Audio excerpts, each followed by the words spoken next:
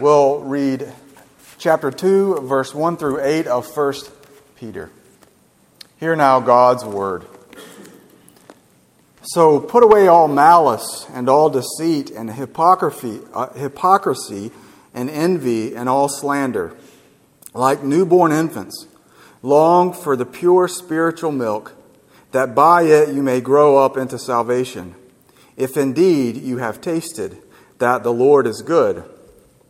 As you come to him, a living stone, rejected by men, but in the sight of God, chosen and precious. You yourselves, like living stones, are being built up as a spiritual house, to be a holy priesthood, to offer spiritual sacrifices acceptable to God through Jesus Christ. For it stands in Scripture, "Behold, I am laying in Zion a stone, a cornerstone, chosen and precious. And whoever believes in him will not be put to shame. So the honor is for you who believe. But for those for those who do not believe, the stone that the builders rejected has become the cornerstone, and a stone of stumbling and a rock of offense.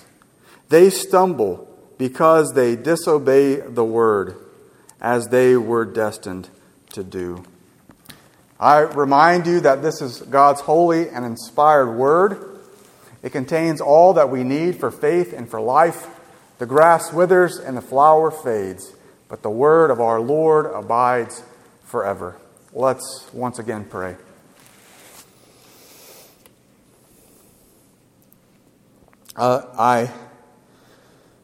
Dear Heavenly Father, I pray that you will put your words in my mouth and bless my preaching.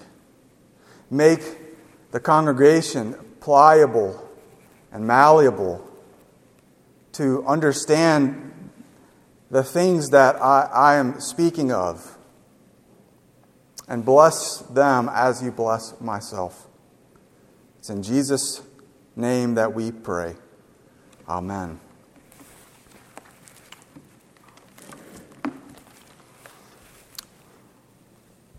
You may not be able to tell it in the English translation that I read, but there is a clear theme which is found in the repetition of one word, precious. In verse 4, Peter describes Jesus as chosen and precious in the sight of God. Again, in verse 6, when Peter quotes from Isaiah 28:16, he recites, "Behold, I am laying a cornerstone, laying in Zion a stone, a cornerstone chosen and precious, and whoever believes in him shall not be put to shame." And lastly, although it is slightly obscured in the ESV, the same word is used in verse 7. I read now from the New King James and NIV, which both capture this theme of Peter. "Unto you, therefore, which believe, he is precious." 3 times in 3 verses, Peter highlights the preciousness of Christ. He is precious to God. He is precious to the prophets. He is precious to believers. In contrast, Peter says that those who don't believe are those who have rejected him. To them, he has become a stone of stumbling and a rock of offense. And so they stumble because they disobey the word of God. They stumble over this teaching of the preciousness of Christ. They stumble over these words, and unlike believers, they cannot yield obedience to the word of Christ. Now, I think that is very important. Why is it so important? Ultimately, People don't believe in Christ because they don't believe that Christ is precious. But on the flip side, the reason that Christians put their trust in Christ and submit to Him as Lord is because they find Christ precious, lovely. They cherish Christ. They prize Him. They consider Him an exceedingly great reward, as Genesis 15:1 says. Paul says he considers Christ the greatest treasure in the universe, and compared with Him, all things are but dung. Therefore, I believe I can present the primary doctrine of this sermon this way. To believers, Christ is precious. To believers, Christ is precious. Again, verse 7 confirms this. To those who believe, He is precious. And what I wish to show you in the exposition is the reasons why Christ is precious to believers. So let us turn our attention now to this exposition. I want you to consider 5 reasons why Jesus is precious to believers. First, because He is good. Peter, having encouraged believers to be fed by the pure milk of the Word and find that the Lord is good. Verse 3 says, if indeed you have tasted that the Lord is good.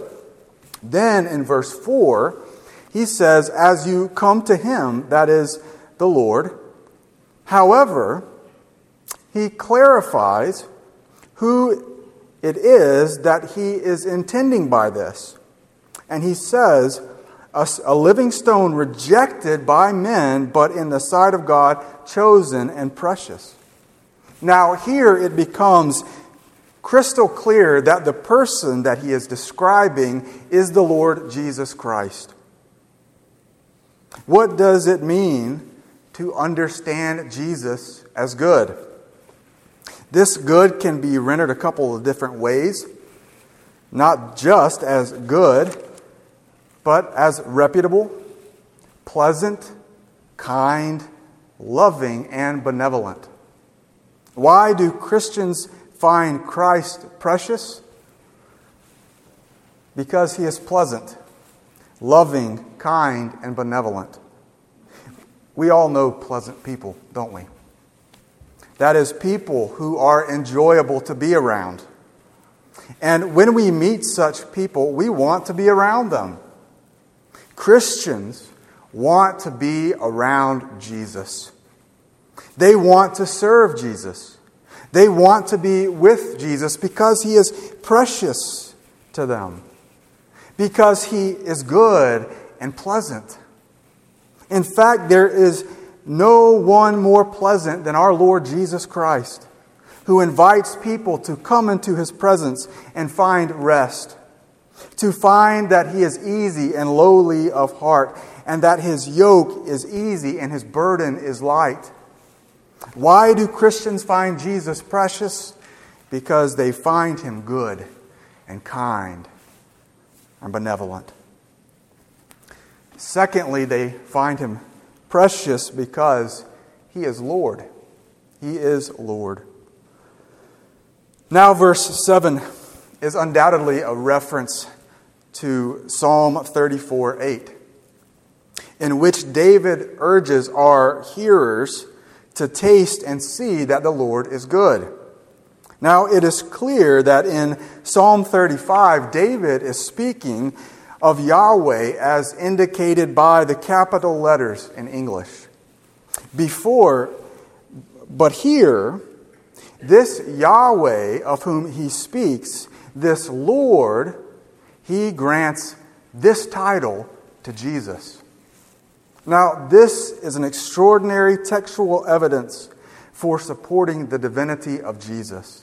For a title clearly attributed to the Father in the Old Testament is here given to the Son in the New Testament. That is, it is right and appropriate to grant the divine name, the covenantal name of God, not only to the Father, but also to the Son.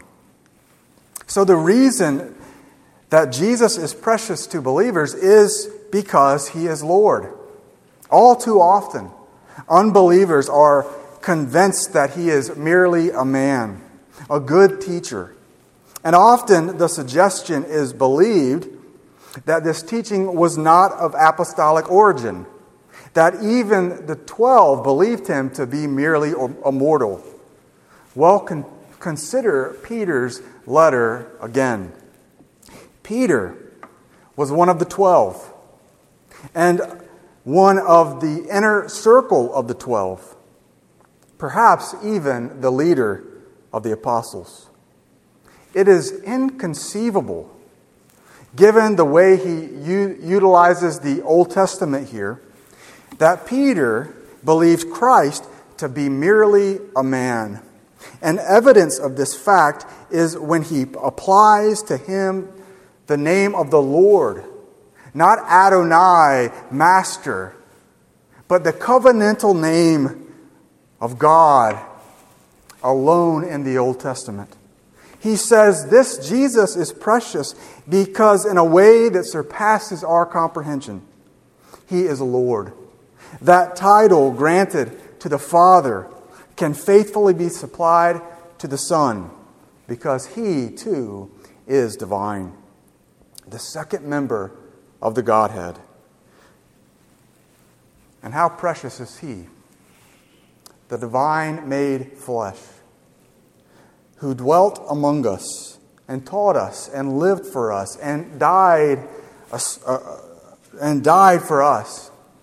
He was not just a man, He was also Lord. Peter assumes that to believers, Christ is precious.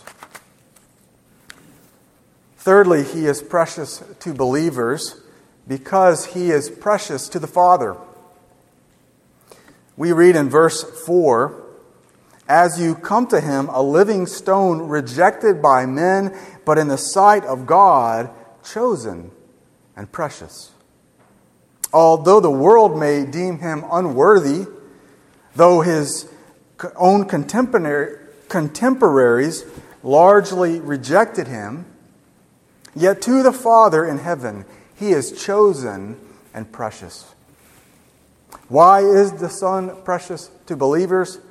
Because He is precious to our Heavenly Father. Children of the Heavenly Father love what the Father loves. Those things which are precious to the Father are also precious to believers. I have many favorite movies, but nothing surpasses Ben-Hur, with, of course, Charlton Heston. No matter how many movies I watch, that movie can never be surpassed. Now, there may be good and legitimate reasons to think it a great movie. The actors, Charlton Heston, is incredible. The plot line and the storyline is good and moving and convincing. And I'm always moved to tears when I watch that film. But I can tell you the reason that I love that movie so much is because my Father loved it. I love it, and it is precious to me because my Father loved it. If you love your earthly father, you love the things your father loved, don't you? There are things that you will forever cherish that will be insignificant in the eyes of others. But because you love your Father, you also love what is precious to Him. How much more our Heavenly Father? How much more do we love the things the Father loved? And how much more precious is Jesus than any trinket of our earthly fathers? The Father said of Him at His baptism, "This is my beloved Son with whom I am well pleased." And again in the Transfiguration, this is my beloved Son in whom I am well pleased. Listen to him. The Son is beloved, precious in the sight of the Father. If you are a child of God, you will love Jesus. You will find him the greatest treasure under heaven because the Father thinks so. You will consider him the most lovely and precious thing in the galaxy. All other things, by comparison, you will think merely as dung, among other reasons, because your Father who is in heaven finds him precious. Fourthly, he is precious to believers because he is the fulfillment of the Scriptures. We read in verse 4 that he was rejected by men. For Jews, this is a great stumbling block. If he was actually the Messiah, why did men reject him? Why did they not bow to him? And why did God treat him as a curse in hanging him on a tree? But what they fail to see is what Peter explicitly reminds here, that these things happened as they did according to the will of God contained in the words of sacred Scripture. As Peter writes in verse 6, quoting Isaiah 28:16, he says, "Behold, I am laying in Zion a stone, a cornerstone chosen and precious, and whoever believes in him will not be put to shame." In the first place, he is stating that he is raising up a new temple, a spiritual temple that will be built upon another foundation, upon a living foundation, even Christ himself. Further still, in verse 7 and 8, Peter quotes from Psalm 118, verse 22, and then Isaiah 8:14, in which we see that this stone would be rejected by men, but through their rejection, he would become the chief cornerstone. Verse 7, the stone that the builders rejected has become the cornerstone. And further, Isaiah 14, a stone of stumbling and a rock of offense to those who reject him. Why is Jesus so precious to believers? Because all the promises of God are yes and amen in him. All those things that God promised, that he would make a new temple consisting of every tongue, tribe, and nation, of which would be built upon a living stone, a true spiritual temple, finds its fulfillment in Jesus. All those things promised in the Old Testament find their fulfillment in Christ. God's people stand amazed at the symmetry of God's Word and how it points to the glorious character of Christ. To them, Christ is amazing, and to them, Christ is precious. But lastly, he is precious to believers because he makes us precious. We read in verse 5, "You yourselves, like living stones, are being built up as a spiritual house, to be a holy priesthood, to offer spiritual sacrifices acceptable to God through Jesus Christ." Follow the logic here. It is very important. First, he says that we are being built up as a spiritual house. Notice that these words are passive.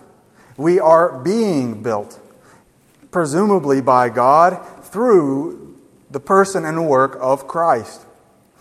We are being built up and made into a spiritual edifice, a spiritual temple, a spiritual house, in order that we might be a holy priesthood. And as such, we offer spiritual sacrifices acceptable to God. That is, because of this being built up and being made a priesthood, we offer sacrifices to the Father that the Father receives. We who were formerly filthy and unclean and alienated from God are now His priests and are under our great high priest. And we can actually, by His grace, present offerings pleasing to the Father. But then, note the kicker. Through Jesus Christ.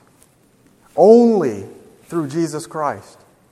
How is it that any of these things can happen?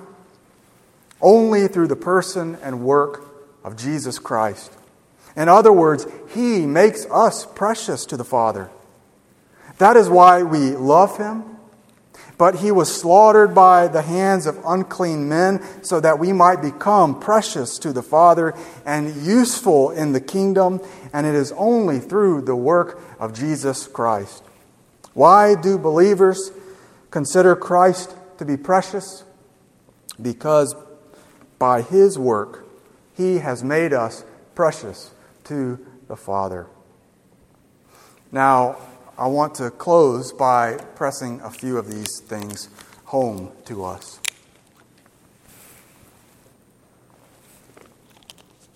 If the doctrine has been confirmed that the difference between believers and unbelievers is that Christ is precious, I want to begin by making some applications to unbelievers and then to believers. To the unbeliever. Do you see how the Bible speaks of Jesus? Do you see how He is exalted in the mouth of Peter? Do you see that the Bible, recalling the evaluation of the prophets and recalling the evaluation of God Himself as He speaks in the Word, that Jesus is precious?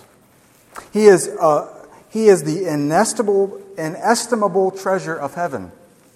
He is the sum of all the promises of God. He is the radiance of the divine glory, the exact likeness of His character.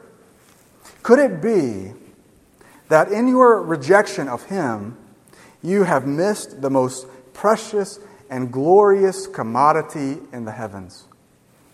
Perhaps I cannot persuade you to trust in Jesus from one sermon, but perhaps I can challenge you to take up your Bible and read. Investigate the claims of Jesus and consider it. What if Jesus is what He actually said He was? What if He is the priceless jewel of heaven? Won't you consider it? How many times have you looked back on your life and said, I wished I had listened to my mother or father? If I had done what she or he said, I would not have missed out on something good. Let me urge you to consider the claims of Christianity again before it's too late. To believers, we have been told today that the main difference between you and an unbeliever is that in your eyes, Jesus appears precious. The reason you come to Him, as Peter said, is because you think that Christ is precious. If that is what constitutes a Christian from an unbeliever, my question is this: are you cherishing Christ now? Do you consider Him precious today? Is He a treasure hidden in a field for which you will sell everything to obtain? Is He a pearl of great price? My friends, I urge you now to take the applications following. 1. Make Christ precious in your prayers. Make Christ precious in your prayers.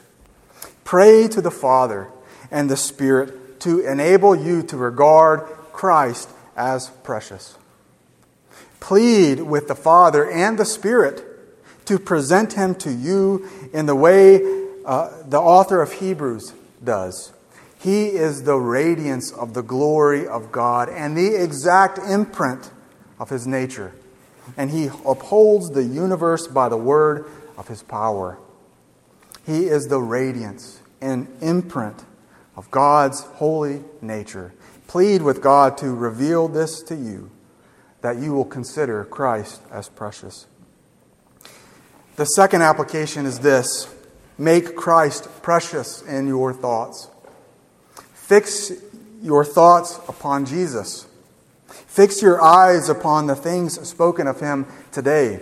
Compare him, compare his worth and his splendor to all things under heaven. Consider all the glorious things on earth and hold it up to Christ and find Christ better still. Fill your thoughts with the words of the Apostle Paul. But whatever gain I had, I counted as loss for the sake of Christ. I count everything as loss because of the surpassing worth of knowing Christ Jesus my Lord. For his sake I have suffered the loss of all things and count them as rubbish, garbage, in order that I may gain Christ. Fill your thoughts with the precious things of Christ. The third application is this: make Christ precious in your hearts. Make Christ precious in your hearts. Your heart follows your mind. If you fill your mind with the thoughts of the glory of Christ, your heart will soon follow and be filled with the grandeur of the thoughts of salvation. John Owen wrote, "Thoughts and meditations of these things will abound in us, and thereon will ensure intense and inflamed affections." Bring your hearts to Jesus and pray that you will find him precious. The fourth application that I would like to suggest to you this morning is make Christ precious in your words. When someone cherishes another person, he speaks of that person with love and affection. When you see a newly married couple, they often give this impression. Their spouse is the smartest, the most attractive, the most charming person that has ever been on the earth. And you say, newlyweds. But for those who are in Christ, who are believers in Christ, you find him lovely. You find him gracious. You find him precious. How much more does this belong to those who profess faith in Christ? Will we not speak with our families of the glorious character? And to our friends and to our families, will we not sit at the dinner table and speak of his preciousness? To us, if he is truly to be found in us as precious? My friends, if we regard him as precious, let us confirm that by speaking with esteem as a new bride speaks of her husband. May Christ's praises rattle off our tongues with such ease as we consider and cherish him in our hearts. Fifthly, make Christ precious in your deeds. Again, when a young husband loves his wife, he does things to demonstrate his love. He sends her flowers. He takes her on dates. He writes her poetry, and even the noblest of us sing her songs. Let us be so enamored with Christ and so dwell upon his preciousness that we live in such a way that the world around us sees how precious he is to us. Let the world see that to us who believe, he is precious. Sixthly, make Christ precious in your proclamation. Look at verse 9. And I don't have much time to go into this, but just look at the text. But you are a chosen race, a royal priesthood, a holy nation, a people for his own possession, that you may proclaim the excellencies of him who called you out of darkness and into his marvelous light. Peter assumes that if you are really affected by this preciousness, that you will go into all the world and proclaim him as such. That you will boldly proclaim to the lost and dying world, and that you will proclaim the excellencies or the preciousness of Christ. Seventhly and finally, make Christ precious in his priestly office. The sacrament spread before you highlights the priestly office of Christ our Redeemer. We remember well when we remember his body being torn into pieces on our behalf. And we remember him well when we remember that he spilt his own blood to reconcile us to God. We remember his preciousness when we take and eat this figurative body and blood and remember that this was done for our good. His sacrifice was acceptable in our stead because Christ was deemed precious by his Father, blameless and righteous. So let us consider him in all his glory and all his preciousness. Let us pray.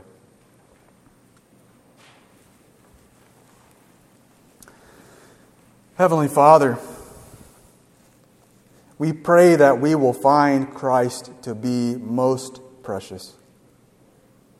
We plead with you to make him more precious in our sight.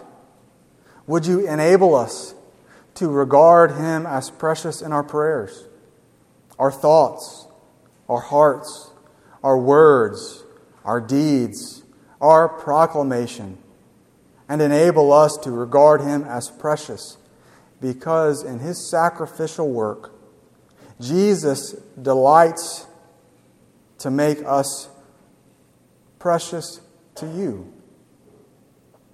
And as we come to remember him in this tiny serving of bread and this tiny serving of wine, effectually make us more and more into your Son's image. In his precious name we pray. Amen.